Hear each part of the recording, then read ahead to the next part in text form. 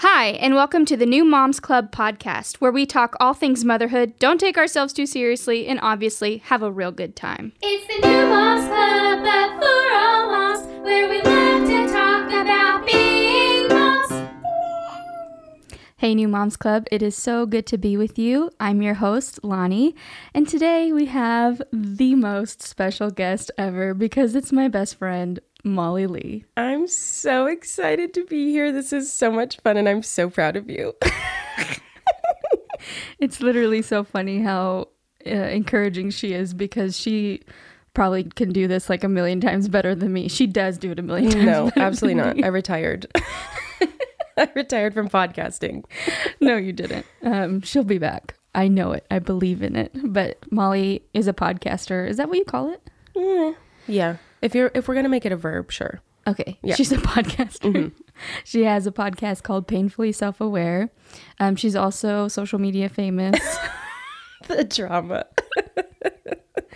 Again, retired. But I knew her before the fame and the lights. Yeah. You got to look back at the people that were with you in the trenches before the success. No, there's been a lot that we've lived through. 40-something kidney stones. Oh, yeah. Living together. Almost getting abducted in Mexico. Yeah, that was my bad. Nose I just wanted to get my piercings nose also pierced. in Mexico. That was, yeah, a lot of the dangerous situations we've been in, I am the, contributing factor to that. Well, So, yeah, because I'm like cautious through the roof. Yeah, and I'm like, come on. You're like adventure, and I'm like, I think I'm gonna stay home and I was gonna say read a book, but that's a lie. Yeah, I was like, no, we're When gonna do craft. I read? Yeah, You read. I don't read. yeah. The other weekend, I was talking to someone, and they were like, "What'd you do this weekend?" And I had to sit there and be like, "I stayed home and I sewed this weekend." So I'm already in my hermit era. So the adventure's gone. Like I hit 25, and now I'm a hermit. We're also really into felt, both of us.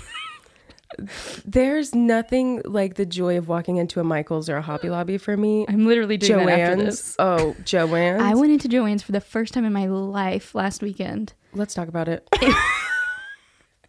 Overwhelming.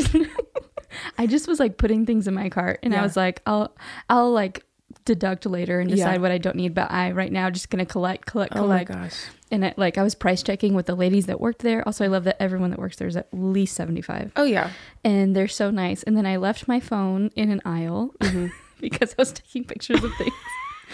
And I had they to circle back. I realized it almost immediately, and they found it. And they're like, "Is this your phone?" And I was like, "This is heaven. They had already done This is heaven on earth." It's because it's a bunch of moms and grandmas that work Yes. there. So And you they're don't have to be a mom when you go in. And I have a They're picture of doing a Ava, sweep. and they're like, "Is this your daughter?" And I was like, "Yes." And they're like, "She's beautiful." And you're like, I know.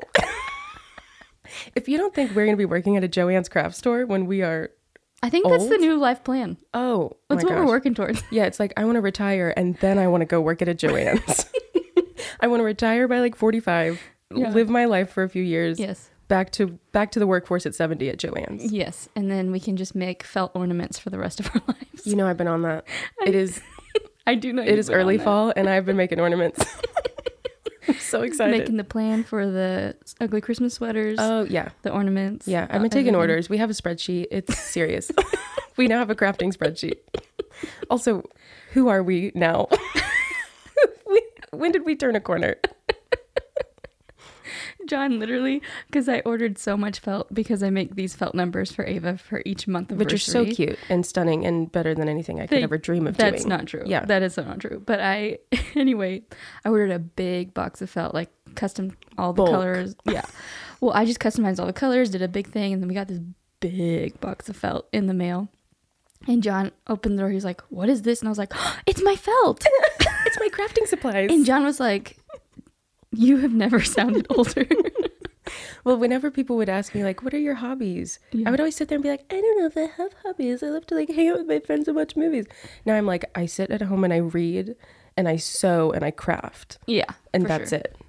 I've always loved crafting, but when I was like going just through adulting and not having time for myself and work, that part of me laid dormant. Yeah. And then now it's alive again. Because it's when so Ava fun. naps, I craft. Oh, yeah. And it's like you look forward to it now. Yeah. Yeah. Now I'm like, oh, I can't wait for you to go to sleep so I can be alone with Like, my I thoughts love you and my so crafts. much, but Mama got a felt. She got a felt, bro. So people were like, oh my gosh, how do you have time for all this? And I'm like, it's the only thing I do. I take care of Ava and I work with felt. You're like, oh, it's one of the only things I live for. So thank you. Thank you for bringing that up. Molly and I have been working on Ava's birthday party because she's also obsessed with creativity and things like that. When people talk about events of the year, they're going to be like, yeah, the Met Gala, Ava's birthday party, world peace. Like it's just going to fall in line. Whatever. But I literally am like, I don't know what I'm going to live for once it's over. Because like every free moment, I'm like, got to make this craft. Gotta do this. Yeah, we'll find another thing to obsess over, I'm sure. It's never been our problem. That's true. I'm so excited. Not ever been our problem. Okay, so obviously you can understand that we're best just friends gabbing for a reason. Just girls who gab about crafting. Molly is so like, I love her because she's probably my most intentional friend. I don't know that we would have like been able to stay friends had you not pursued me, like in the season of motherhood for me, had you not been so intentional to pursue me and our friendship, because I have not been able to be the same for you as I was before. But like have been so good at making sure that like we're still tight, we're still close. Like you come to my house like all the time, which I love. And you know, there's just not a lot of people that can do that have the like tenacity to stick it through. And like, even though I haven't been able to be there for you like you have been for me, you've never once made me feel bad about it. Well, I think it's also sweet. First of all, that's very kind that you say that. And you know, I love you. But I think it's sweet because we aren't ever able to like see those attributes in ourselves. Yeah. But like, even for you saying that, I sit here and I'm like, you have always been the most incredible friend to me. Like, even with you transitioning to motherhood, there's like a joy. And like, I cried the other day just watching you. You cry like, every day. True about Ava. But I was just watching you dance with Ava and I was literally crying and just saying, I love watching you be a mom. And like, never for a second has it even been like, man, I miss her or whatever. Like, yeah. It's not that, like, that's, I don't even feel that way. I don't feel like things have changed in that aspect. It's like, as you've stepped into motherhood and into this new place, it's like a joy, or almost I'm like, am I around too much? No. Like, am I showing up too much? I think that's what I appreciate is like, you've never made it a competition between you and Ava. You know what I'm saying? No. Yeah. Because I feel like some people are like, wait, I just still want my friend before. Like, I don't want to be around her and the baby. But like, you're like, you want to hang out with Ava probably more than you want to hang out with me.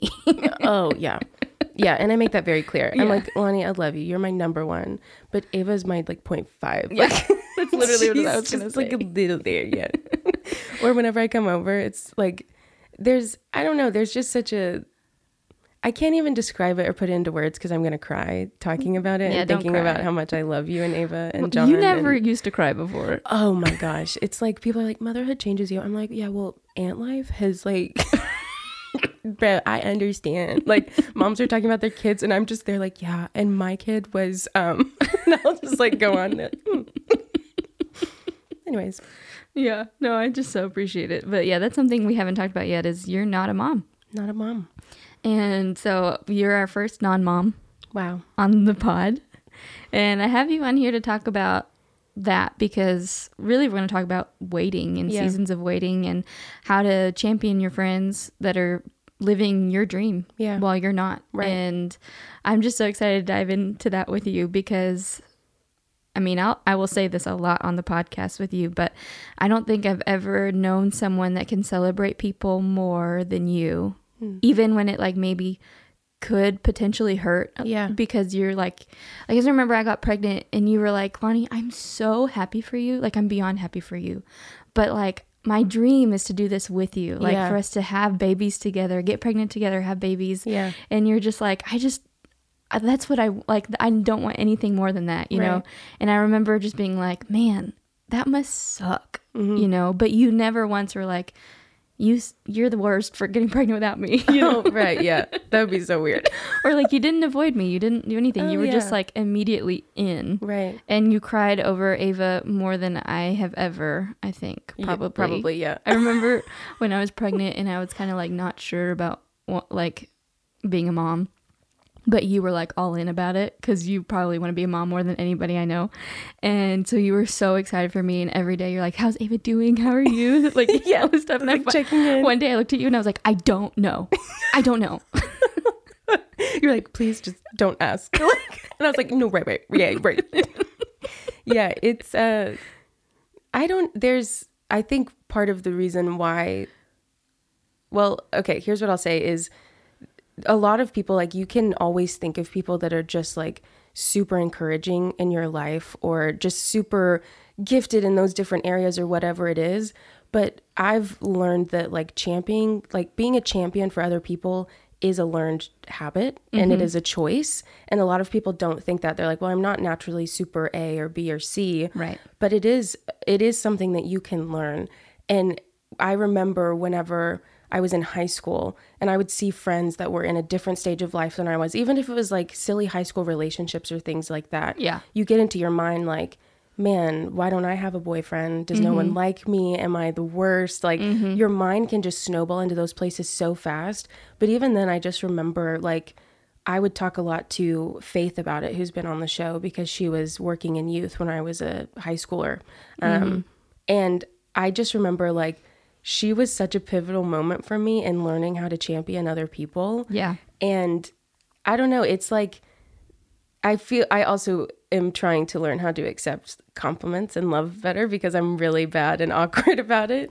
So I'm trying not to like deflect whenever you say stuff. That's what I'm working on right now. But I mean, it's like there's never been a more joy-filled season of my life, genuinely, than like just watching you become a mom, which sounds so silly kind of, but it's like, I can't explain it. Like, I don't know. It's been the most fun I've ever had. And I'm not even a mom. And the most shopping you've ever done. Oh my gosh, my credit card is being swiped. We are buying things. My mom was like, you have to stop buying so much stuff for Ava. I was like, Mom, it's not me. You're like, it's not me. And I show up and I'm like, shut up. Just take it. I'm putting it in her room. Okay? And then I struggle with receiving all that. Yeah. And so we're just always constantly like, no, stop. But please don't do that. Oh, no, don't. And then the other one's like, well, you're going to take it and I'm leaving it here. Like the rudest we ever are. So you're going to have to deal with that internally because it's a gift and it's being loved. It's your problem and you're going to have to get over Yeah. it. We're so kind. We are so kind. I also love that like it seems like we always go through things together at the same time. Yeah. So even though we're like in different places in our lives, it's like, oh, this is what God's doing in my life right now. And you're like, oh yeah, me too. Yeah. Right. Or you're like, this is what I just did, like walked through and I'm feeling like this. And I'm like, oh yeah. Or like, today was a bad day. We're like, yeah. Yeah. It does Same feel over like, here. Yeah. It feels like a gift almost because it's one of the things that helps me get out of my head of like the mental spiral that happens if like it's a really bad day or if it's a really wonderful day and so much is happening and I'm feeling amazing. I always just sit there and it's like, I know that I can either share the joy with you and you're going to be in the same place or that you're going to understand where I'm coming from. And it's just like, hey, not looking for advice, just need to dump and let you know where I'm at. And then there's a mutual dumping of like, okay, well, bye. Terrible days. Okay. Love you. There was a day I called you and I'm like, it was probably my lowest moment ever postpartum. And I called you at work and it was like during lunch. And I was like, please tell me you don't have anything you're doing during lunch. And you were like, I don't. And I was like, great. Cause I'm in the parking lot and I need you to come out. Yeah. I was like, okay, coming. Yeah. You just hear a jumbling at my desk. And I'm like, Lonnie needs me. Everyone just stop. Going to the car. And we just drove around and I just bawled like for no reason. Oh yeah. We just dissociated and drove around. And Abilene. I was just like, I hate John. And you were like, why? What did he do? And I said, nothing. And I was like, right. Yeah. Right. It's core memory. Yeah. You're like, yeah, we went to Walgreens. I hate him too. We went to Walgreens and both looked awful. Oh, atrocious. I looked like a grease ball. Ava, I think, was like just in a diaper. Right. And I was like, yeah. They were like, what a weird modern family. Coming into this Walgreens. Literally. Yeah, but I just so appreciate that, like, in the highs and in the lows, I feel like for both of us, we're able to kind of be like, oh, this day sucked for me, but if it's a good day for you, which almost never happens because we really are high and low together. Yeah. Ironically. Right. But it, like, when it does happen, we're able to be like excited for the other person. Yeah. But I think I learned so much of that from you because That's sweet. like always, although except for when I got engaged Do you remember that day? When I was asleep, passed out from kidney stone You medication. were so sick, and you were so... This is one of my favorite memories because Lonnie It's like and the I, one time you acted out of character. Lonnie and I were roommates, and I remember I was passing a kidney stone from the pits of hell. It was like and 8 millimeters. oh yeah, big. I had to have like stents put in. It took a month. I was Didn't they having have to like surgery. laser shoot it to yeah. break it up into pieces? I had like 5 kidney stones at the time that were completely blocking my urinary tract. So I had Yeah. to, anyways, too much information. No one cares. But I was drugged up because I was Yeah. waiting for a month before I could get in for this surgery that they were going to do. And all I did was sleep. I think I ate a total of 4 saltine crackers in a month and just water. You were so skinny. That was all that I ate because I could not hold anything down. And I just remember hearing this knock on my door, and I picked my little head up from a deep slumber pain. And Lonnie was like, "Hey, I just wanted to let you know that John just proposed to me." And I was like, "Okay." You literally like, okay. Like, I don't think you even said that's awesome or that's great. You were just like, okay. And then Lonnie was like, "Okay, I just wanted to let you know." And then just shut my bedroom door, and I just went back to sleep. I didn't even think it was weird until then, because I could not form emotions or thought at that time. But then the next day I was like, that was a miss. That was a miss on my end. I was too in my own space about it. But like totally valid. But I remember closing the door and I was like, Molly must really not be okay. Lonnie's like, "I just wanted to celebrate. Like, you're the first person that I'm like telling about it." Yeah. I was like, "Okay, good night." I'm going back to sleep. And again, it's like 8 p.m. Yeah, literally. And I'm crashed. Yeah. And then the next day I come home, there's like this enormous basket of like Mr. and Mrs. goodies. And the cringiest stuff. I was like, I need to go and get all the things. Yeah. And Molly was just like, "I'm so sorry, but this is so exciting." Sorry, I didn't tell you I'm earlier. back in the headspace. Yeah, that's one of my favorite stories because it was so unlike you. And, Well, but other than that, you always celebrated. everyone has their moments, but that was yours, and it was bad. But other than that, Well, it really is more funny than bad. Yeah. It was, I mean, because it's like the lowest you've ever been. All the energy you had was to say, that okay. was one time when I was at, the valley, and you were at your Mount Everest, and we felt it. We felt it. It's like we lived together, but we never saw each other. Oh no, totally different schedules. I was a hermit again. Yeah.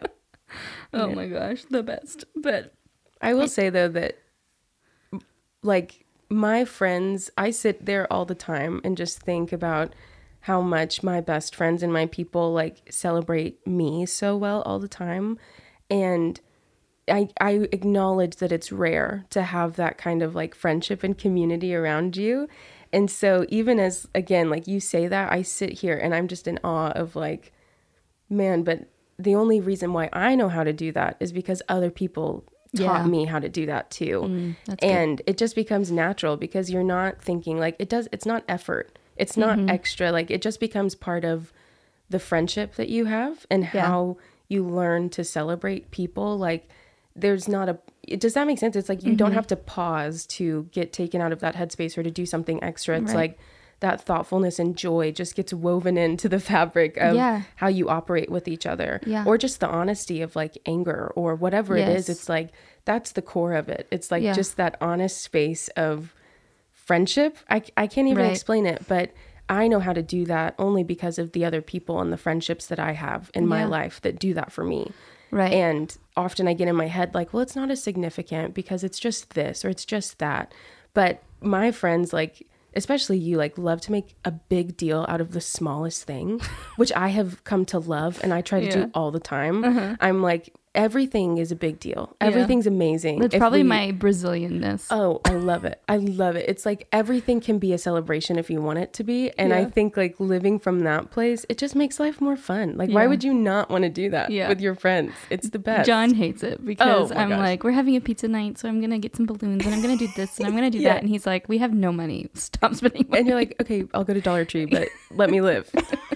You don't understand. Oh, it's a Tuesday? Margarita Tuesday? Yeah, you're like, we got to go. We got to go to the store. I remember the first time I had like an alcoholic beverage after Ava was born. I literally invited so many people over to the house. I'm like, John's making margaritas, everybody. And it was like I showed up with a full whole cooler, thing. like towing it into the house, pulling slowly, the whole thing. literally that morning I was like, I think today's the day I'm gonna have a drink. Yeah. And John was like, okay. And I was like, okay, so we have to throw a party. It was literally like, I get the text and it's like, it's happening. Let's put the stuff in the bag. We're canceling plans. We're going. Like, it's a big deal. Oh man, but yes. What I love about what you were saying earlier about, you know, just not having to stop to celebrate people or Yeah. stop to love people well, you know, it's like it's a learned behavior because we observe it from other people. We learn it and then it becomes so learned that it's ingrained Yeah. inside of us, and then it just becomes part of like your character. And I don't think I think I've always wanted to celebrate other people well. Like I remember in college, like for my best friends, I would throw them birthday weeks, Yeah. you know, and just would like do all these like crazy things and that no one really cared about, but I put so much effort in. Like there was, for one of my friends, I literally had something every day that like she loved. Yeah. And we ended it with like a water balloon fight in our church parking lot, you know. Yeah. And at the end of that she was like, thank you, but like why did you do all of this And you're work? like, I don't know. You're like, you're right. I don't know. That's a lot of work. And she's like a really low chill maintenance, like not the kind of friend that's gonna do that for you. And she's like, thank you so much, but it's like it's not how she receives love either. So she's like, thanks, but like why? You're both just standing in a parking lot soaking wet from water balloons, staring Literally. at each other. Yeah. And I was like, oh, I don't know, I guess I just love you. And she's Yeah. like, well, thanks, but like we could have just had some popcorn at the house. And you're like, right, okay. I could have saved a lot of money, but that's fine. But like that's me. I'm always like, oh, you don't want to be celebrated? I'm gonna do it anyway because I want to do it. Yes, right. Which, yeah, there could be a selfishness involved in like I think my for sure. behaviors a lot of the time. But I think too, like there is that air, like, or that area of we are extra as human beings. We are always going to do 125%. Like it is our mission in life to like the shock and awe factor, the ritz, the glam. Like I love it. It makes me so excited. Like on a budget, you know what I mean? Yes. But From Dollar Tree. Yeah, for people like us though, like people see that and see that as the standard, and it's like, but at the heart of it, it's all the same. Like we make it 28 times what it should be. But at the same time, like that's not what it looks like. It doesn't look like the extravagance of celebrating other people, or like in the thing that I think about a lot is, this is something that my counselor taught me too. The only thing that can break you out of that place of complacency or that place of anger or like the victimization cycles that you start thinking of like, man, I wish I was in that place and it's going to hurt to celebrate that friend. Or like you even see people a lot of the time now which there is a kindness to it when they're like announcing that they're pregnant. Yeah. And then at the end of the post, they'll add like, now for anyone struggling with fertility, but like they give, which it's really sweet because these people have obviously walked through that as well. And they're trying to comfort those around them. But it's almost like we are afraid to fully celebrate our wins in life because we are afraid of how that's going to be translated, or we recognize the times where we were in that painful place on the receiving end of that, and that like cycle of woe is me and the victimization thoughts, and like, God, why? Like it's not even a childish why. It is the deepest yearning and pain that you've ever felt of like, why is this not happening for me? Or why does this keep happening? Or whatever it is. And the only thing that breaks you out of that place, the only thing that breaks you out of that cycle, out of the like complacency, out of not being content and just like that wrestle, is gratefulness. Yeah. And when my counselor told me that, I literally was like, please stop. Like, I don't come here to get like the pat on the back, Bible verse, whatever. But I sat there and thought about it. And when she was like, when you refocus that place from thankfulness and from the like, and even I took it further of like the excitement of getting to celebrate other people, it breaks you out of it immediately because you realize like not everything is on fire. Not everything is bad. And like my mind for sure, and I think it's true for a lot of people, is the biggest battlefield and hold up that I have in my life, in my relationship with the Lord, in my friendships. It's the thing that holds me back all the time. Like from the time I was 12, I've believed that my presence and existence is a burden to other people. And it is my duty in life to unburden people as much as possible and not be a bother. So that is the place that I've operated out of for most of my life. And breaking down those thoughts and taking them captive and being like, wow, but God, I'm so grateful because you've given me like, and you just start listing things. And it's not like it feels like the cheesiest thing on paper, but when you start doing it, it just refocuses you on the promise and on the yes and on what's happening. And in those places, it's like you get to it frees you up to fully celebrate people, because you're no longer just turning inwardly to that place, but you also know that God still cares about it. It's not the blocking and the dissociating and the just forgetting about it and trying to be like the false positivity or whatever. It's realizing that tension of every part of life is living in both. It is living in, okay, the pain of this and the joy of this. Like, you have to learn that tension and to lean into it, or else you're always going to be waiting for life to be, quote, fair. And it's never going to be. Like, that is not how God operates. He operates out of goodness and joy and having the best for us, not like fairness from our earthly perspective. So, yeah. Well, and what I love about you, and really where I see the like blatant attack from the enemy in your life, is that even though you have always felt like you're a burden and like your presence is not welcome or too much or whatever, and how you like have had to undo those thinking patterns that weren't really your thoughts to begin with, you on the opposite end make everybody feel like they are the most important person in the room and wanted. And so it's like you can see how the enemy is so strategic, because the gift that you have is to make people feel extraordinarily loved and welcome, and just like, I mean, like I said, you celebrate people better than anyone I know, and you're so intentional with people, and you make everyone feel like the most important person in the room. And at the same time, the enemy is plaguing your mind like you don't belong, you're too much, you need to leave, when you're the one person in the room making everybody feel special. Like, do you see like how insane that is? Like how like specifically the enemy wants to like take that away from your true identity, you know? And I was talking about that this week again with my counselor. Like, we love your counselor. Oh, we love her. It's the first time I've had that revelation, and like we didn't even talk about it, so it's like amazing that you bring that up. Like, you and I didn't talk about it. No, because I was talking with her and I was like, all of these places that you feel like imposter syndrome, or you're like, well, because we were also talking about the conversation had turned into like a shepherding heart and mothering heart and all of this stuff, and just talking through that. And it's like the giftings that the Lord has given me and the stuff that I find the most joy in, and doing for other people, is the exact truth that it's hard for me to believe, which it's not a coincidence. Like you just said, it is the enemy directly working in those areas. So for example, like I have always felt, you know, like the burden that we've talked about and all of these different things. It's been very much like the orphan spirit of feeling like I don't deserve anything. I don't know how to accept gifts. I don't know that God is good if he's good, you know, those cycles of thought over and over again. And the thing that brings me the most joy in my life is hospitality and mothering and shepherding. And that is all about speaking identity to people, giving them the warm hug, giving them the home. And it's like, I find nothing more offensive than when someone would come into my house and be like, oh, I don't want you to have to do that, whatever. And it's like, I'm offering, please.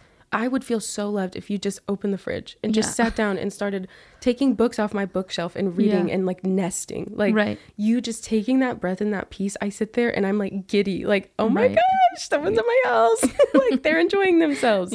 But that picture in the kingdom is the like sometimes the furthest thing from what I feel like could ever be possible for me, of like actually just accepting and walking in these things that God has given me. It's like, I don't want to burden God even. I'm like, oh, I'm so sorry all the time. But it's that like, if you look at those things of what are the things that bring me the most joy, that fill me up, that are giftings, that are these places that God has brought into my life, almost always you will look on the opposite end of that and realize how you are like fighting to redeem something in other people that has been stolen from you, or that is the place that the enemy has just been a cycle over and over and over again in your life. Or that you've taken yourself out before, you know, like that's huge for me, is I've often blocked myself off before God can even do anything because I'm like, I don't want to be hurt. It's in my mind, like self-preservation is the only way to live. And that's what I've said for a long time. And I realize now, like, that is not true, because Right. that's me. That's that picture of me, you know, walking into God's house. You know, he's got this house set up and all these things. And I'm like, no, I don't want to sit down. I don't want to take my shoes off, because it's that orphan spirit of being like, I don't want to get hurt again. Yeah. And I don't want to have the comfortability here.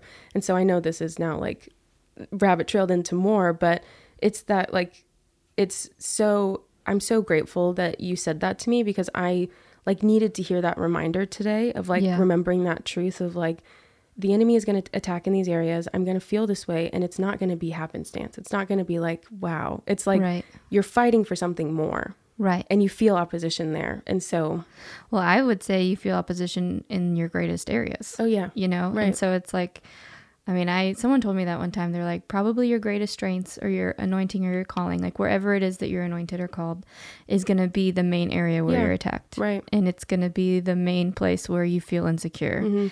And, you know, I've seen that play out in my life, in your life, in John's life. Like the main things that God has promised over us have been the areas that we've had to fight for the most. Right. And it's purposeful. Well, yes, the enemy does it on purpose because he's intimidated, but then the Lord uses it so purposefully because we need to have that grit in those areas and not be weak. Right. And so what I love about your story, about John's story, my story, all of these things is that we will have this tenacity and this grit, and like we'll stand for the things we need to stand for. And once we're on the other side of these struggles, these wrestles of, you know, just the tension, I guess, like you said, it'll be unstoppable. Like you're going to be unstoppable in these areas, and you're going to walk into a room and it's going to be like, I'm Molly Lee. I love you. You love me. Let's go. You know, like stop it, take your shoes off and let's hang out. You know what I mean? Like, and I see glimpses of that. I mean, you allow me to see like you at your most comfortable, you know, here at my house and all that stuff. And so I feel like I've seen some looks. Yeah. I feel like I've seen the freedom side of that with you, you know, and I love that side. Yeah. And so I just love how the Lord's taken you on this journey and how you've allowed me in, and how you're continuously allowing more people in and gaining that freedom and all of that. Yeah. I think is just so cool. And I think is just such a testament to like how important friendships can be. Oh, yeah. You know, because like when we're in the tension of just, or in the journey, I guess, of accepting freedom, of receiving freedom, of all of that, I feel like there are places we practice it, you know, especially if we're just like, just learning how to release certain things. And friendships can be those safe places where we're like, okay, I can take a step here and it's safe. Okay. So then I can take another step over here and that's safe too. Okay. Right. And we can keep going. And so I just love that. And I think it just, I know when I started this podcast, I said I wanted people to feel like they're hanging out with their friends and all that. And I do. But then it also, like the importance of real friends, like that are in your life every day, is so big and so real, because they are the people that will be with you to have those safe spaces to just see what the Lord's doing. And like, almost like you can trust God more because he's providing these safe places in your friendships. Yeah. And so anyway, just kind of a little side note, but I feel like you've taught me that, you know, that like really what a safe place looks like in friendship, because I have not had that most of my life, and friendships have been hard, especially with women. And so you were like my first friend that it was like, no matter what I do, she's going to love me and she's going to stand by me, and she's not going to like hate me for like one little thing. And another thing that I love is like, we don't get along all the time. Yeah. Like there are times I've like really disappointed you, and we've talked through it. You know, like I've been like, I'm sorry. Like, I know I didn't show up for you in the way I needed to show up. And, you know, and we have those honest conversations with each other, and but it's never out of a place of like, I hate you because you did this to me. It's just like, I'm disappointed and I want to share my heart with you. Yeah. And we allow each other to say those things. Right. And I think it's just so healthy, because then it's like, okay, well, I love you. And we've shared a deeper place of our heart, and then we can move on, you know? And it's like, we all know those layers of friendship, like even seeing it just with like, a lot of people use the disciples as an example of like, you got your 12 and you got your 3 and you got your 1. Who's your 1? Like, and people say that all the time, but we joke, but it's not even a joke. I tell you all the time, like, this is a covenant marriage between you and me. Like, it is a relationship. We are in it for life, because it is that picture of like, we grow up hearing like, you know, don't water plants that are dead, or like, don't keep watering places that are dead, whatever.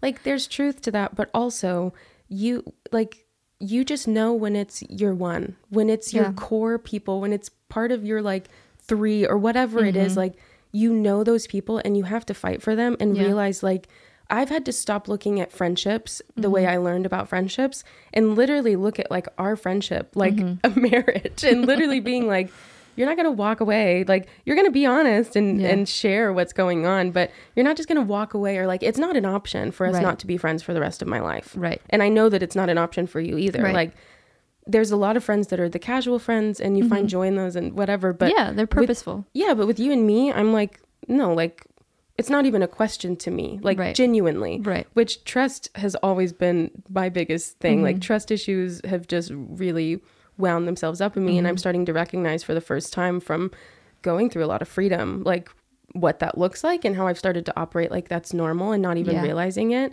But anytime there's like a sermon about marriage or whatever, I literally sit there and translate it into my mind into like friendships. Yeah. Of like, how can I be more just honest, like have more conversations, be a champion for them and their dreams. And like, I see that from them with me. So how can I reciprocate that, not out of a place of duty, but out of a place of love and like the enjoyment of that again. Yeah. But literally anytime people are like, oh, this sermon, whatever, on marriage, I'm like, okay, Molly and Lonnie sermon. You know, like, yes, write that down. Yeah, you do love me so well. Oh my gosh. It makes you uncomfortable sometimes, but I'm like, Lonnie, it's true, because I sometimes used to complain that John wasn't like romantic and stuff. And over here, I'm like, can I hug you? Yeah. Can I kiss you on the cheek? And I used to be like, oh, I wish John was more romantic. And then one day you did something that was like so sweet. I don't even remember what it was, but you were like so affectionate, so loving. And I kind of cringed. And you were like, don't do that. And I was like, I'm sorry. And then I realized I have the perfect husband. And it's Molly Lee. I was like, no, it's Jonathan, because I don't receive like affection. Sorry. It's like, I don't receive affection like, well, you know? Yeah. So then I was like, oh, if John were any more lovey-dovey or anything, I would just cringe. I would be like, I don't think I like you. Yeah. It was, well, what's so funny is when we used to live together, because you're so physically affectionate and I'm not. Like, I mean, I am with Ava, which is so funny. My mom was like, you would never let me hug and kiss you as a child, but with Ava, you're literally all over her. And I was like, yeah, I don't know what happened, but she's the only one. And so like when we used to live together, you would be like, hey, do you want to like sit on the couch with me? And I'd be like, no. And I'd be like, yeah, cool, yeah. Did you remember? There was one day we were sitting on the couch, and I don't remember if you were like sad or something, or if it was just it was just a random day. Yeah. We were watching a show or something, and I totally involuntary. I literally didn't even know. I just, you were just like scooching closer and closer and closer. And we started on opposite ends of the couch. Yeah. And then finally I just turned to you and I'm like, hey, Molly, do you think you could scoot over a little bit? And I was about to roll my eyes being like, Lonnie, how much further away can I get from you? I'm on the other side of the couch. I know that you don't like affection. I'm not trying to like just always be close to you. And I look up, I am literally laying on her shoulder. And I do not know how I scooted over in that time. I don't even there's no recollection of me ever migrating at all. And I had to go at least 3 feet, like over. I don't know when it happened or how it happened. I don't either, because I was just watching TV, but then I looked and all of a sudden I'm like, she's on top of me. Yeah, I didn't even notice. I was just like, oh, I'm so sorry. I'm literally so sorry. Oh, it was just so funny. So funny. But then like, the times that I do hug you, it means extra. Oh my gosh. Yeah. It's like the deepest level of affection I could give to you. It means so much to me. Yeah. Same with my sister. I'm like, oh my God. Wow. She loves me. She gave me a hug for graduation. Yeah. Wow. Remember there was that day you were sad at a camp we were at, and I hugged you. I cried. I just cried in bed. I just hugged you and I kissed your forehead. And just held me and I was like, and you were like weeping and I was like, I do love you, see? Yeah. I was like, well, I'll never forget this day. pivotal moment. It turned from the worst day to the best day. It I'm just kidding. And that's what my Jesus does.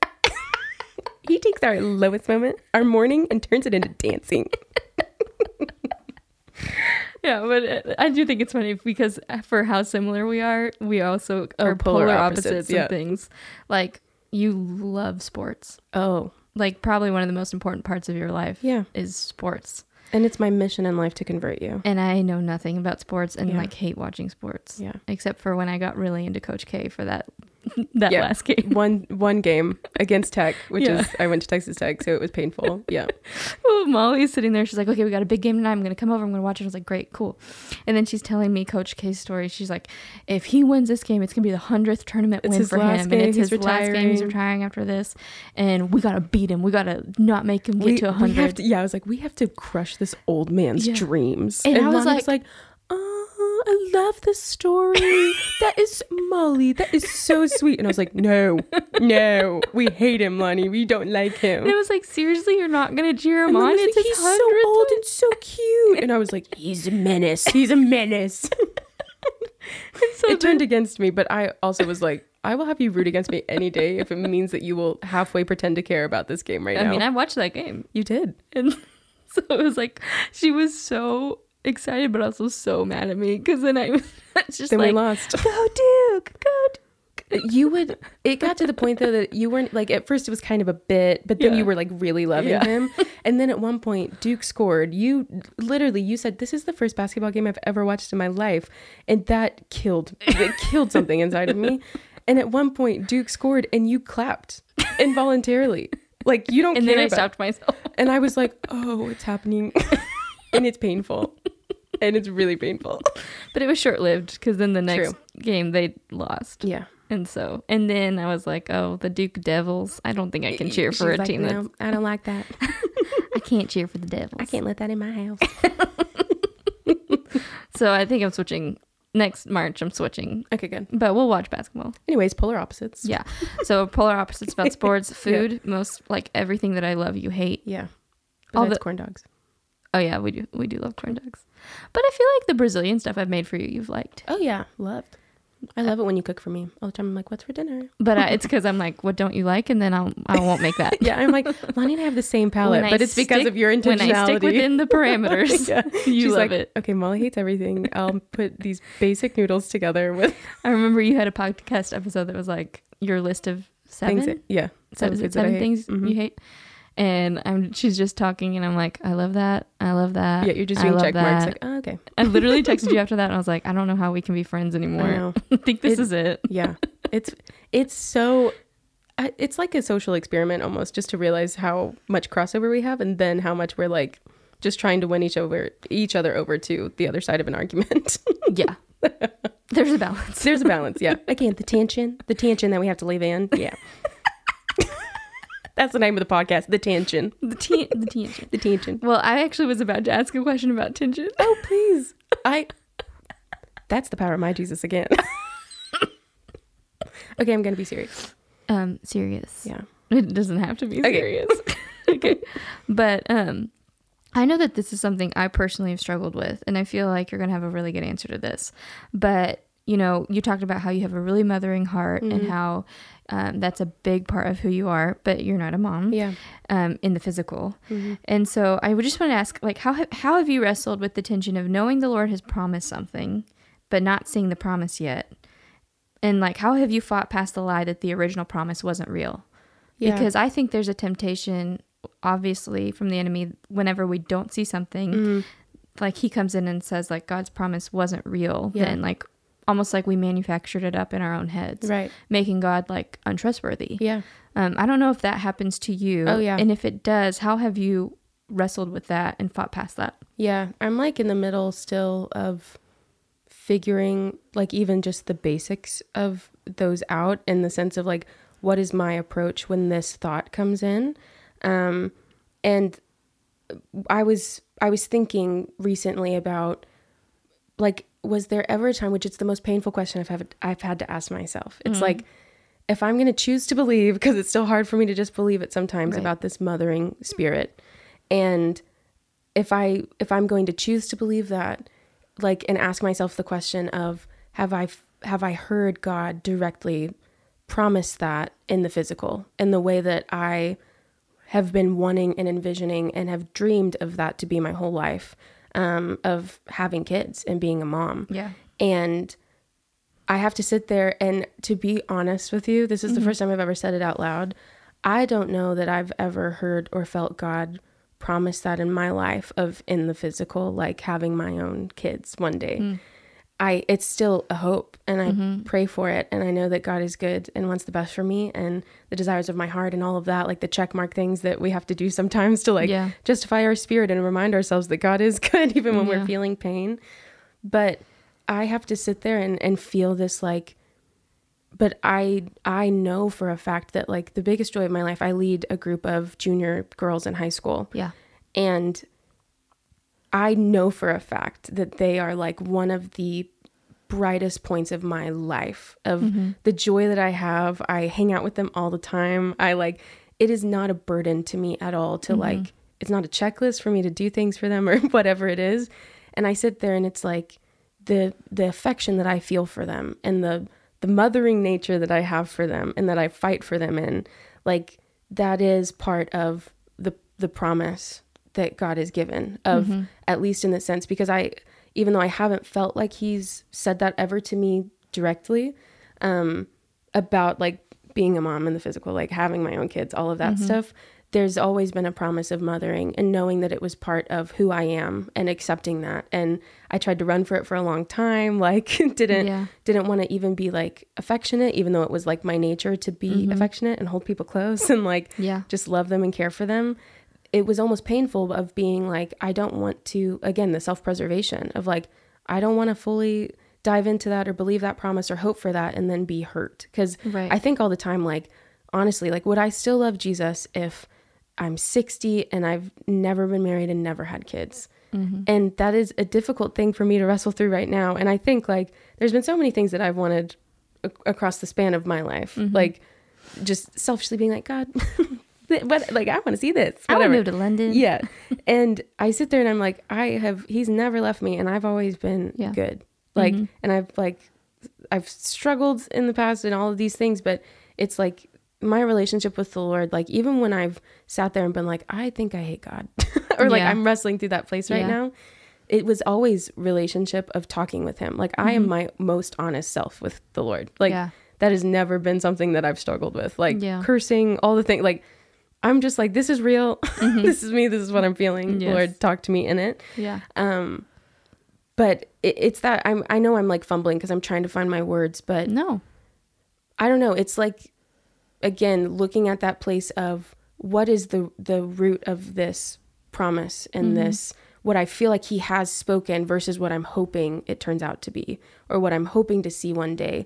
And how do I still like hope for that and believe for that and like desire it earnestly and still not let it stop me from pressing in now. Like, if I wait until I have kids one day to call myself a mom or accept that mothering spirit or that mothering nature, then my girls now are going to miss out on all that could be invested in them and all that I could pour into them and that I could have returned to me, and that love and just relationship. You know what I mean? It's like, if I wait for that to become a reality in the way that I think it should be, then I'm missing it. It's like, you know what I mean? So you're already walking in it now. Yeah. And I think too, honestly, it's people like you that remind me all the time, like, stop saying that, you know, because too, I felt so uncomfortable this year because on Mother's Day, my girls like texted me and were like, Happy Mother's Day. Happy Mother's Day. And I would reply back to them and be like, shut up, stop. Like, this is so embarrassing and cringe.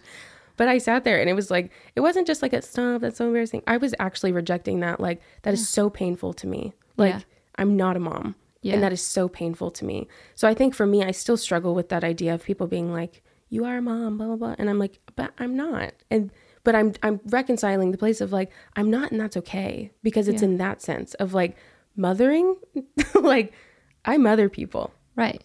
And I'm confident that I mother them well because I feel the pain of that, of the investment. Which means you do get to be celebrated on Mother's Day, Molly. Sure. I still struggle with that. And will grow. But, you know, it's like redefining those places even if it's just kind of a comfort now, it's still like fighting for that place and that freedom and that place with God to accept that and to let it, I don't know if any of that makes sense or where it does, but I'm going to challenge you a tiny bit. Okay. Sorry. I'll welcome it. But if, you know, so if you're like unsure about, okay, how do I want to ask this? Because you were saying like, let it loose. If I may not ever have this, whatever, what do you feel or what do you think about like speaking it into existence, you know? Yeah. Even if you're like not 100% sure that God said you're going to get married, you're going to have kids. If you know that it's a desire, that it's a kingdom desire, it's a heavenly desire, why isn't he asking you to partner with him to declare those things into existence? Right. And it comes back to the self-preservation piece for me.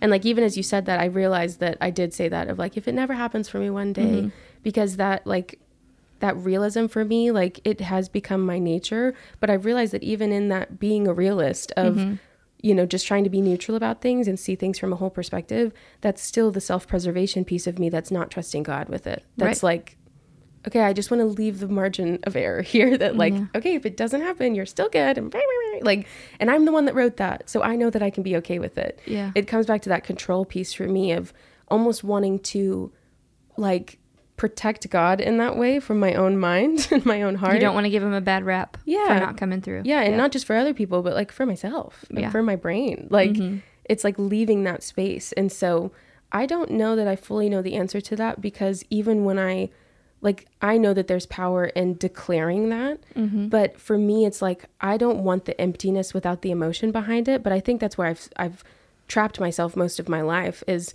I've believed that I have to feel it to be able to declare it and mean it, when it's actually like the power of words and speaking that out starts to build the faith in your heart to then believe it one day. And so for me, it's like, I don't like going through the motions. I'm like, I want to be real. Even if you tell me the worst things about yourself, I want that all day. Like, I don't care. Nothing's going to change. Like, I'm not shocked by anything. Nothing changes. Like, I can't even explain it. It's like, I love it, actually. It makes me love you more when I find out all the terrible things you've ever done as a person. But I don't know. It's like having to say that and fight for that instead of just waiting to feel it is still something that I don't know how to do well. Yeah. And I'm learning for the first time, and I'm trying to do that. Well, and that's something. So I'm glad you called me out on that, because I didn't even realize that I had said that until. Well, I didn't mean to call you out. No, it's good. But that's something that like I learned from my father-in-law. Yeah. You know, he says, you can't always change what you feel, but we can change what we believe, which will change how we feel. Yeah. And so it's like when you say something, the power of words, you know, you have to like declare it over yourself until it becomes real in your head. And then from your head, it moves to your heart, which then changes how you feel. Yeah. And I feel like that is something that like is hard to do. Oh, yeah. You know, and it takes a long time, because when we work so hard, or when the enemy works so hard to create a thought pattern in our minds, we have to spend time debunking that and then replacing it with truth. Yeah. But then once you do that work, then the truth is ingrained in there. Yeah.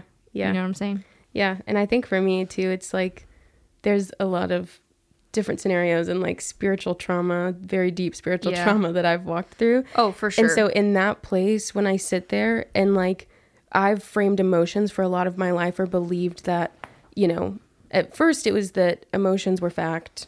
You're feeling how you feel, lean into that. The Holy Spirit's using it, whatever.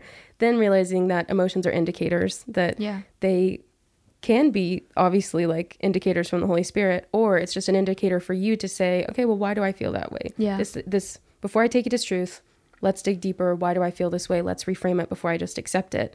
And then after walking through a lot, it almost became a place of like, I don't want to be manipulating my mind. It's like the place that I went into because of being manipulated and lied to and all of these things that I was now having to undo.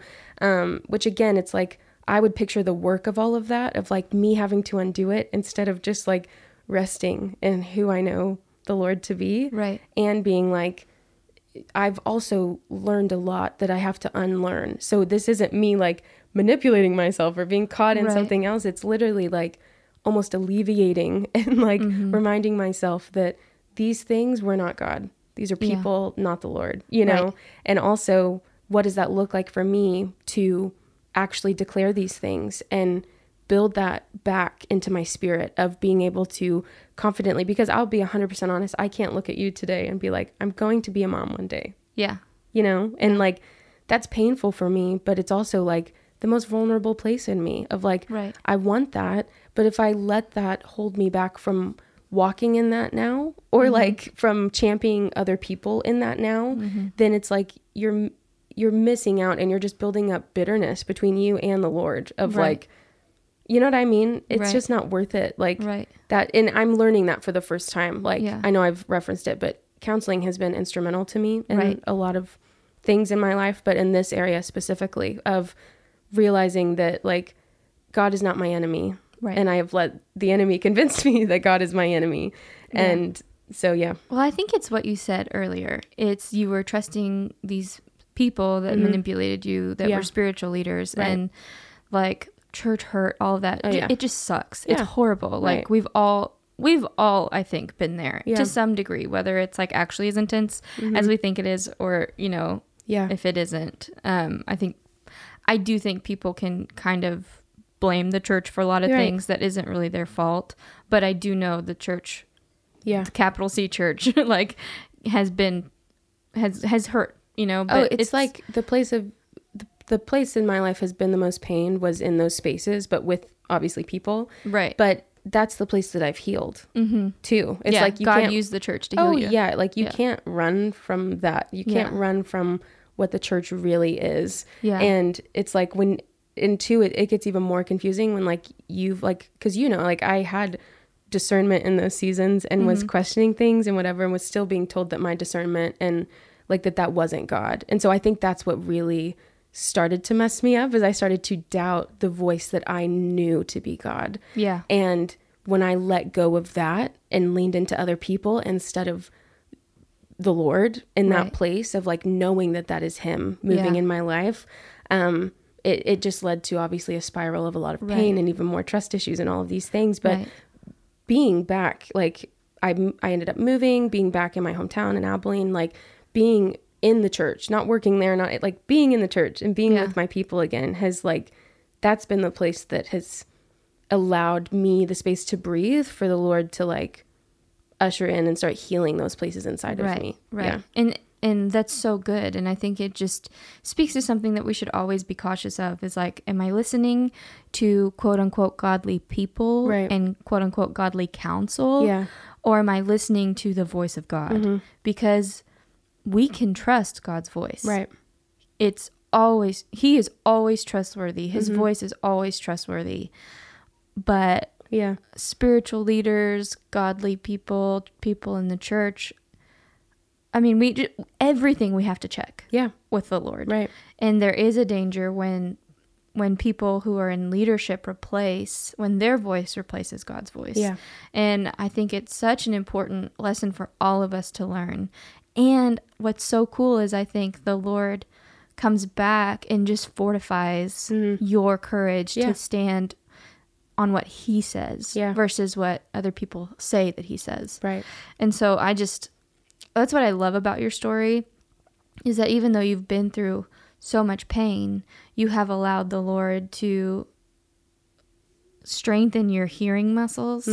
And now like you hear from the Lord and it's insane, like your accuracy, all of that, especially for other people, you know. And I think now the Lord's like working on, you know, his father voice, you know, and you being able to receive all of that, you know, because I think, I don't know, I just think you are going to get to receive like an element of the Father's love that most people won't. Like, I think that's God's promise for you, is that, sorry that I went there. Oh no, I love it, because too, it's like like mothering in general, like we only know how to do that because of the Father, because of that love from him. So it's like when there's that awkwardness and not knowing how to receive that, or like father wounds from your like earthly dads and just all of these other layers on top of it, like, and mother wounds, like just like mentor wounds, all of these places from people of trust and and relationship and these capacities, like it's learning from the Lord what that looks like, because all of that gets woven into our ways of operating and we don't realize it. Right. So like with my youth girls, it's like I can't pour into them just based on what I received and what I know to be true. Right. It's like taking that back and asking the Lord, like, to solidify it if it's from him and if it's there, and also to like usher in something new if it's not. And so that fathering piece is huge, and it's painful. Like it's painful to go down that road, like in any capacity, any sense of the word. It is painful to like start seeking that out, but like blocking it off has been my defense for most of my life, because I just was like, I'm not ready to go there, whatever. And it's like, you're never going to be ready. Right. You're never going to be ready to go there. Like pressing into that is the only thing that it's the only option. So just pushing it off it just adds to the suspense and the pain, you know? So yeah. I don't even know if that adds to the conversation. So. Well, but then it's like pushing through things and like allowing the Lord to move. The quicker you do that, the quicker you see breakthrough. Oh yeah. You know, so it's like, I think sometimes fear gets in the way and there's just this like, I don't know if I can do it, or can I really trust God enough, all this stuff. And it's like, well, the quicker you, another thing my father-in-law says, he's like, you can't fail a God test, but you're going to keep taking it until you pass. Yeah. And so the quicker you can pass the test, you know, the quicker you're going to see the breakthrough and the quicker you're going to see the promise. Right. And yeah, with waiting in general, I feel like there's so much joy in the waiting. And I've learned that just in different, because I think we're all in seasons of waiting. Yeah. We're all waiting on some sort of promise. And there's the temptation to just long for the end. Yeah. And long to see it come to pass instead of just enjoying the journey, you know, and life is in the journey, not. Amen. Hobby Lobby sign. Not in the destination.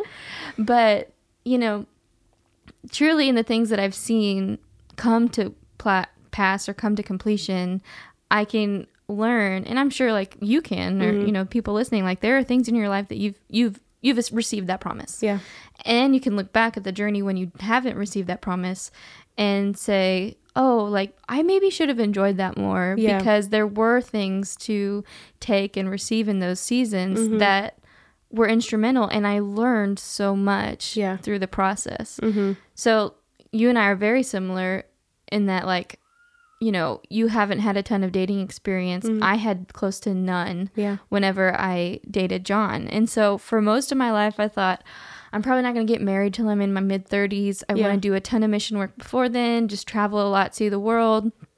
Because I dated one person for a month in college, so that barely counts. And so anyway, whenever John came, before that, really, I just was always like, I'm not going to get married, not going to get married. Like, I thought I was never going to get married, truly, because no one had ever wanted to date me before, so why would someone want to marry me? Right. You know? And I remember just, like, wrestling with all that, and then when John finally came around, I was like, oh, is this going to, like, happen? You're like, oh, okay. It's like, and then you realize it really only takes one person. Like, you don't have to date 20 people to get married. Right. It only takes one person for God to be like, this is it. And you're like, oh, yeah. Yeah. You know? Yeah. And so I think it's so funny with so many things that it's like, we think we have to have a lot of experience doing something, or, you know, a lot of opportunities for it to be the right thing, or for it to be even be real. You know, like if someone's waiting to,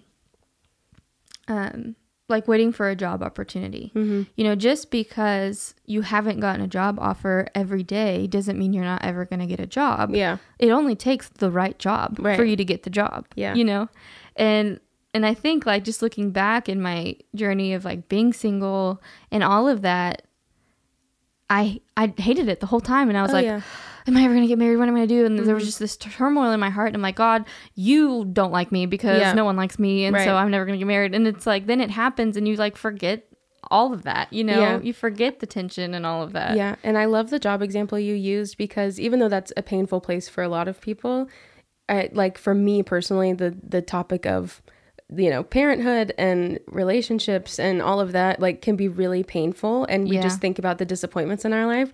But for me, like, it might not be for you, but for me, the job opportunity is like neutral to where I can look at that situation and remember, like, from that example of, waiting, it's just the one right job opportunity that comes up. It also reminds me, like, what you do in the waiting matters. Like, if you're just sitting there waiting, then you just have 24 hours a day for your mind to race and convince you that you're the worst, and you're also not developing any skill and all of that stuff. It's like, it's not that you have to do all of these works and you have to be the best and you have to clean yourself up or whatever. It's just like, but what you do in the waiting matters. Like, how much more could you, like, if you just go and start doing all this other stuff and you're just adding to your resume and blah, blah, blah, like, you might end up getting a way better job than you ever thought you would by just sitting there with where you were at. Right. And it's not like, oh, I've got to do all these works in the term of relationship. Like, it doesn't translate so, like, in a linear way like that. I have to kiss 40 men before I'm married so I can be ready to kiss my husband. Or even, like, people oftentimes will tell me, like, well, you just get all free and stuff before you meet someone. And, like, there's truth to that I'm so grateful now that I've started walking in it, that, like,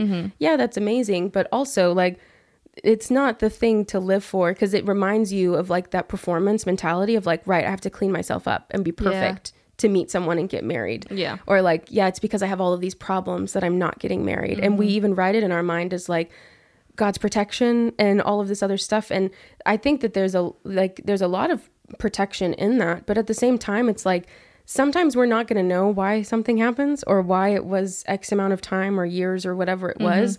But at the same time, it's like, we've believed this lie that our life doesn't start, especially in West Texas in the Bible Belt. Our life does not start until you get married and you start a family, or until you achieve this certain level of success. But it really is tied into that relational aspect of marriage.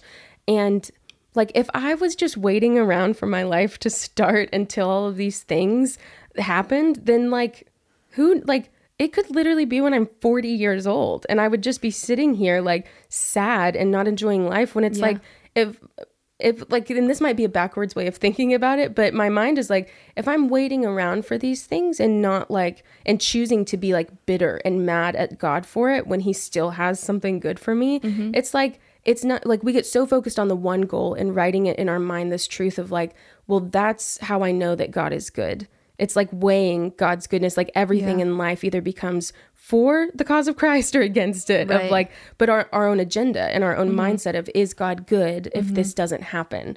Like, when we start thinking like that, every little thing just is like going into a scale of, okay, well, that's either adding, yes, God is good, or nope, I can't trust him. And, like, that can't be the thing. And so I've learned, for me, one of the biggest things is just to chill.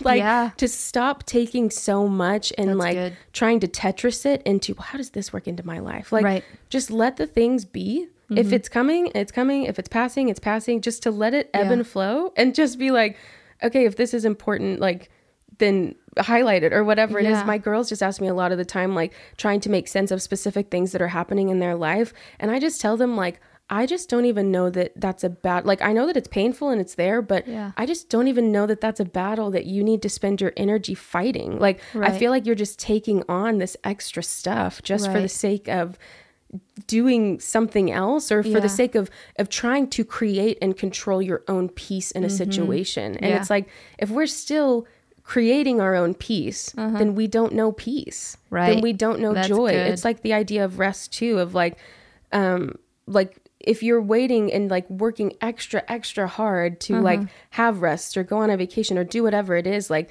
you don't know the truth that rest is supposed to be ingrained in everything that we do. And it's like peace in that place, like, replace whatever you want in that operating mindset of Christ and of our life as believers. And if I'm like, and I'm saying this not like preaching to people, but to myself, of like this reminder that if I'm waiting around for these things to happen to, in my mind, believe that that's where my life starts, then I'm missing out on so much. And people that, got married when they were 18 all the time are like, singleness is such a gift. It's such a gift. It's such a gift.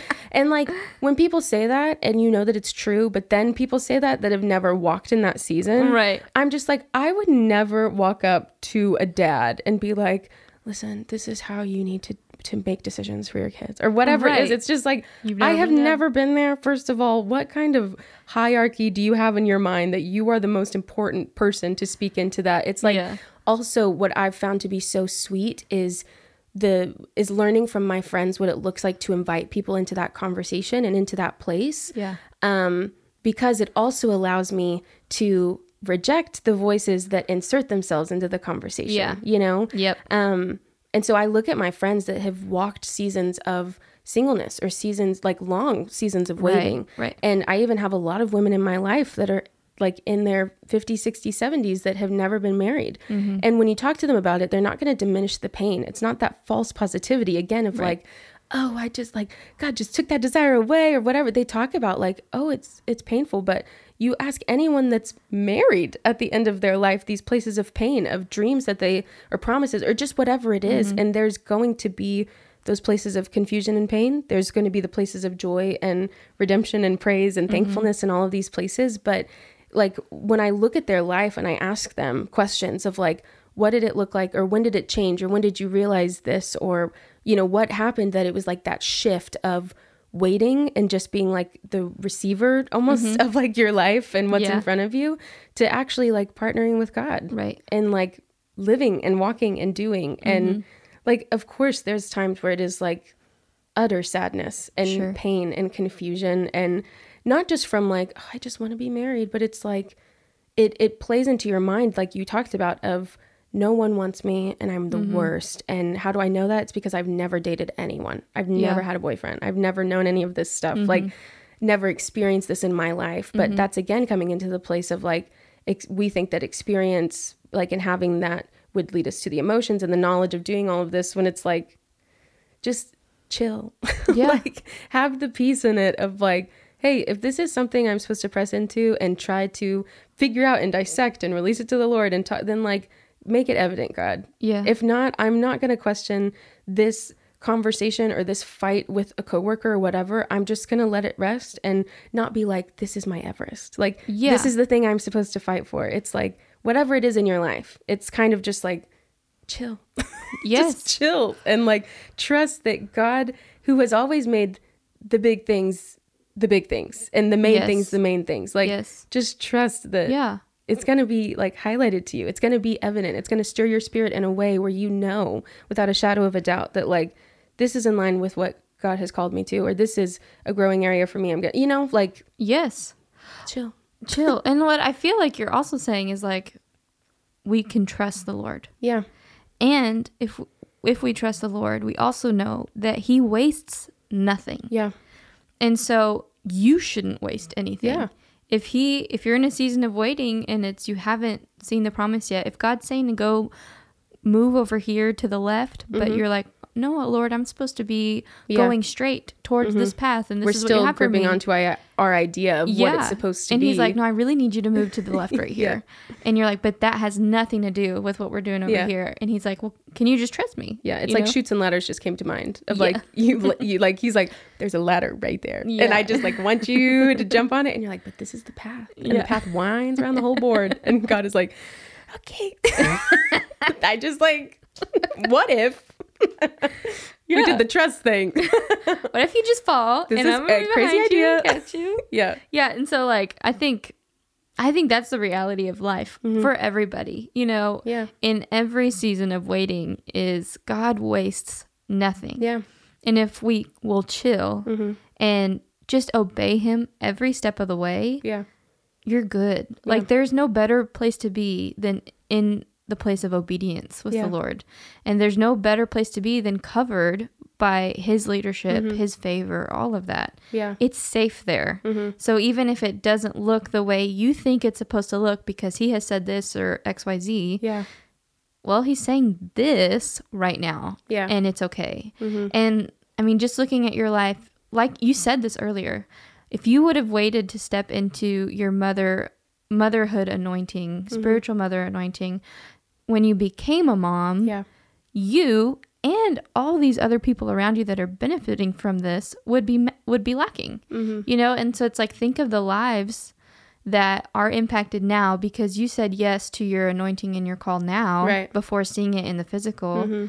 think of all those people, like they would be missing that. Yeah. And they would be lacking. And even more so, like I think about the spiritual moms that did that for me, Yeah. that were in my same stage of life. It's not like we have this idea of a spiritual mom that's like, you know, very old and wise and has lived a life and all this stuff. But like Old it and was, gray. but I forget it was women just like me, like that were in their 20s and single and would step into that gap and lead at camp or lead a life group or whatever it Right. was, that like completely were instrumental into ushering in what God has done with my life and identity and all of these pieces. It's like, I think about that and think about how crushed and how I would not be who I am Yeah. if these people had not stepped into that place, despite the cost, because it is costly and it hurts Yeah. because you're also like still trying to equate it in your mind of what it looks like. But stepping into that place of trust and diving in and letting the Lord use that, it's like that 100% is the reason why I am who I am. Yeah. And it brings back that perspective of purpose and the intentionality and the importance of it, and to fight for it, to not just like be the victim of your life. Like you're not the victim of your circumstance, and Yeah. like stuff is going to happen either way. And when you try to sit there and be like, well, if something bad, like equating God's goodness to your circumstances, it's like you're always going to be in that cycle. Like you're never going to break it if your mindset is like, and victim people get like super jarred by, and that just that terminology they like Sure. want to avoid. Yeah. But it's just that idea of like completely letting the circumstances sway you side to side. And I know that because I've done that for the last few years, and it was a change from who I grew up to be. And then I let circumstances, and I've never felt more rattled, more unsure of myself, more shaken, more broken, more desperate, more angry and sad than in that place where I was just a victim to the circumstances, Yeah. of like letting it define my view of God Yeah. and all of this stuff. And it's like, just Yeah. get the grip and chill. And like, yeah. God is not defined by our circumstances. Yeah. He's not defined by other people. Yeah. He's not defined by what's going on. yeah. He is who he is. Just start sending me this podcast link every time I come to you and I'm crying and I'm like, I didn't do that. Just be like, hey, remember Remember when you said this? remember you said that. That was your mouth that said that. I'll be like, okay, you right. I would never. But you should. It's allowed. Permission, full permission. I'm also going to send you this clip Okay, sure. of you saying that it's allowed. Right. So that you're not like, I hate you, Lonnie. You're going to get a text that just says, the voicemail you were trying to reach has not been set up. Please call again. Goodbye. Or you can just be like, remember when I said this on your podcast, Lonnie? Here you go. You need to hear this. Beep, boop, bop, bop, bop. Yeah. Send. Man, I think that was really good. I think all of that was just so needed, because not everybody may be waiting for marriage or waiting for to be a mom. Yeah. But I think everybody's waiting for something. Yeah. And so I think it's a needed conversation of like, how do we wait? Yeah. What does waiting in a holy way look like? You know, because I think it can be such a sacred part of our lives. Yeah. The waiting journey. And there's this like intimacy with the Lord that we're forced to have when we're fighting for a promise that he's given us. Yeah. And it's, again, like I said, the grit and the tenacity that it teaches us is huge, and it's worth it, you know? Yeah. And I would just encourage everybody that's listening, like, think back to a time where you fought for something and the Lord provided it, you know? And think back to all that it instilled in you, everything that you gained from that journey. Because I do think we all have something, you know, even if it's not like a massive breakthrough in some area, we have something where we can see where the Lord provided or came through. Yeah. And especially in this area of waiting and like pioneering, if you want to see it as that way, Yeah. or for people that are literally paving a new path, whether for their family and like, you know, spiritual bondage and like generational chains and things like Yes.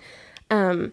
It, like you can have this moment, you might even be having it now, because I've had this epiphany many times where like you're so caught up in the chaos, and then you come up for air, and it's that moment of like sober thinking, or where you have like the aerial perspective, and you just try to take a deep breath and you start to feel the panic or whatever it is. Like that's my situation when you look and you're like, this is such a mess, how do I fix it?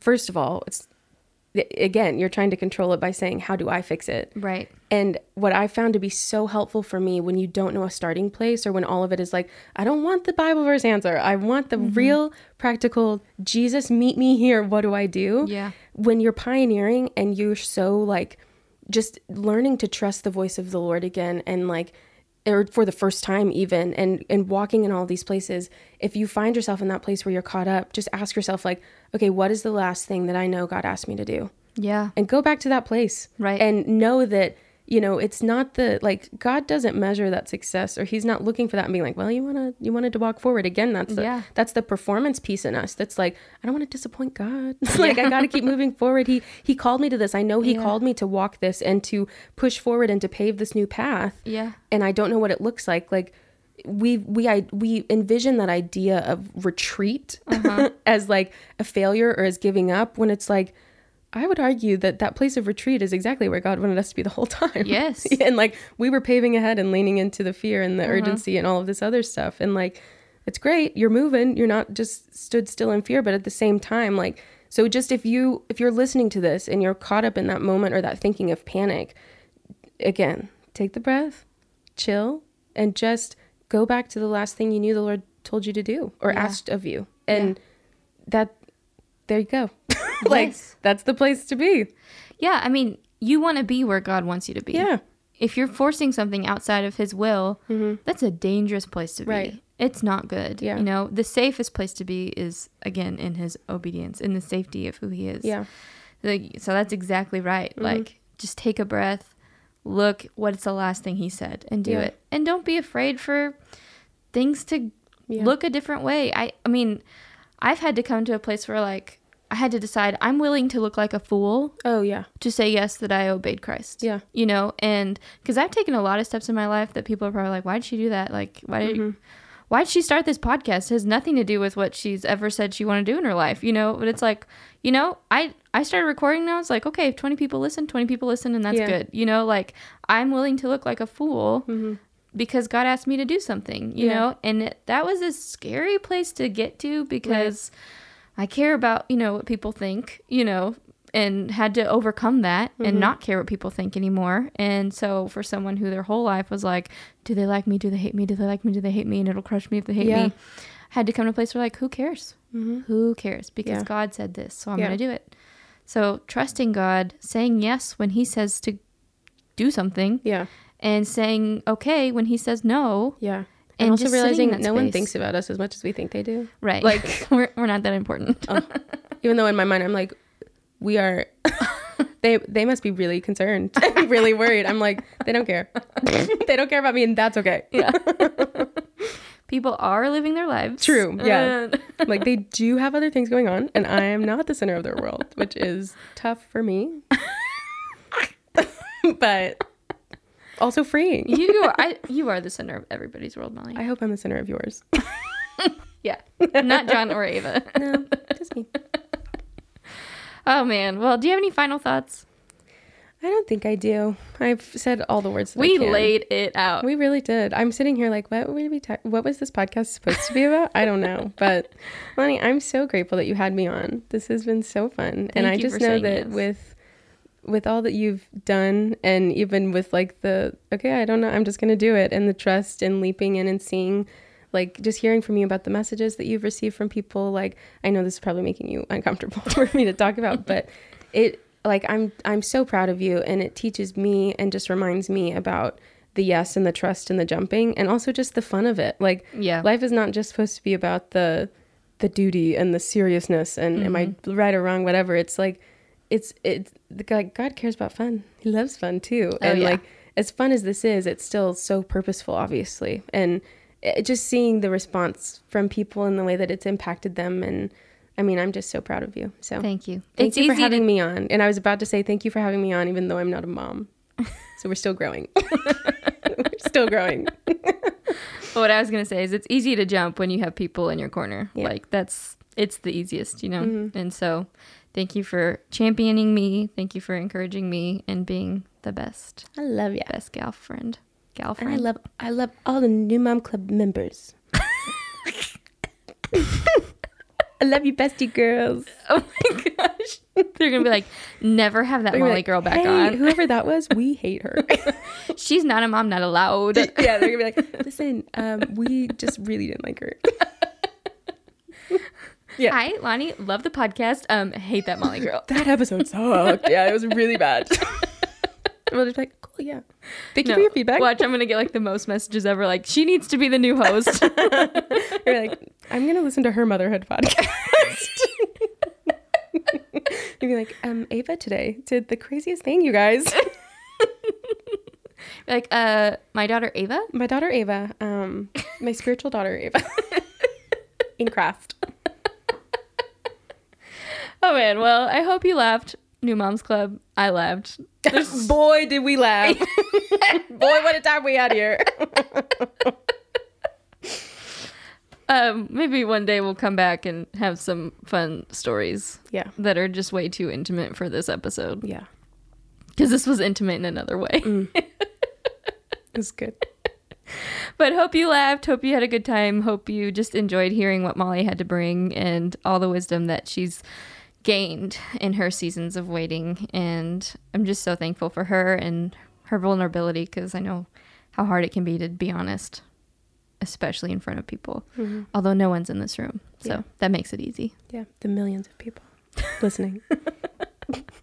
The billions. The billions of people. Harry Styles, I know you're listening out there, and I love you. Yeah.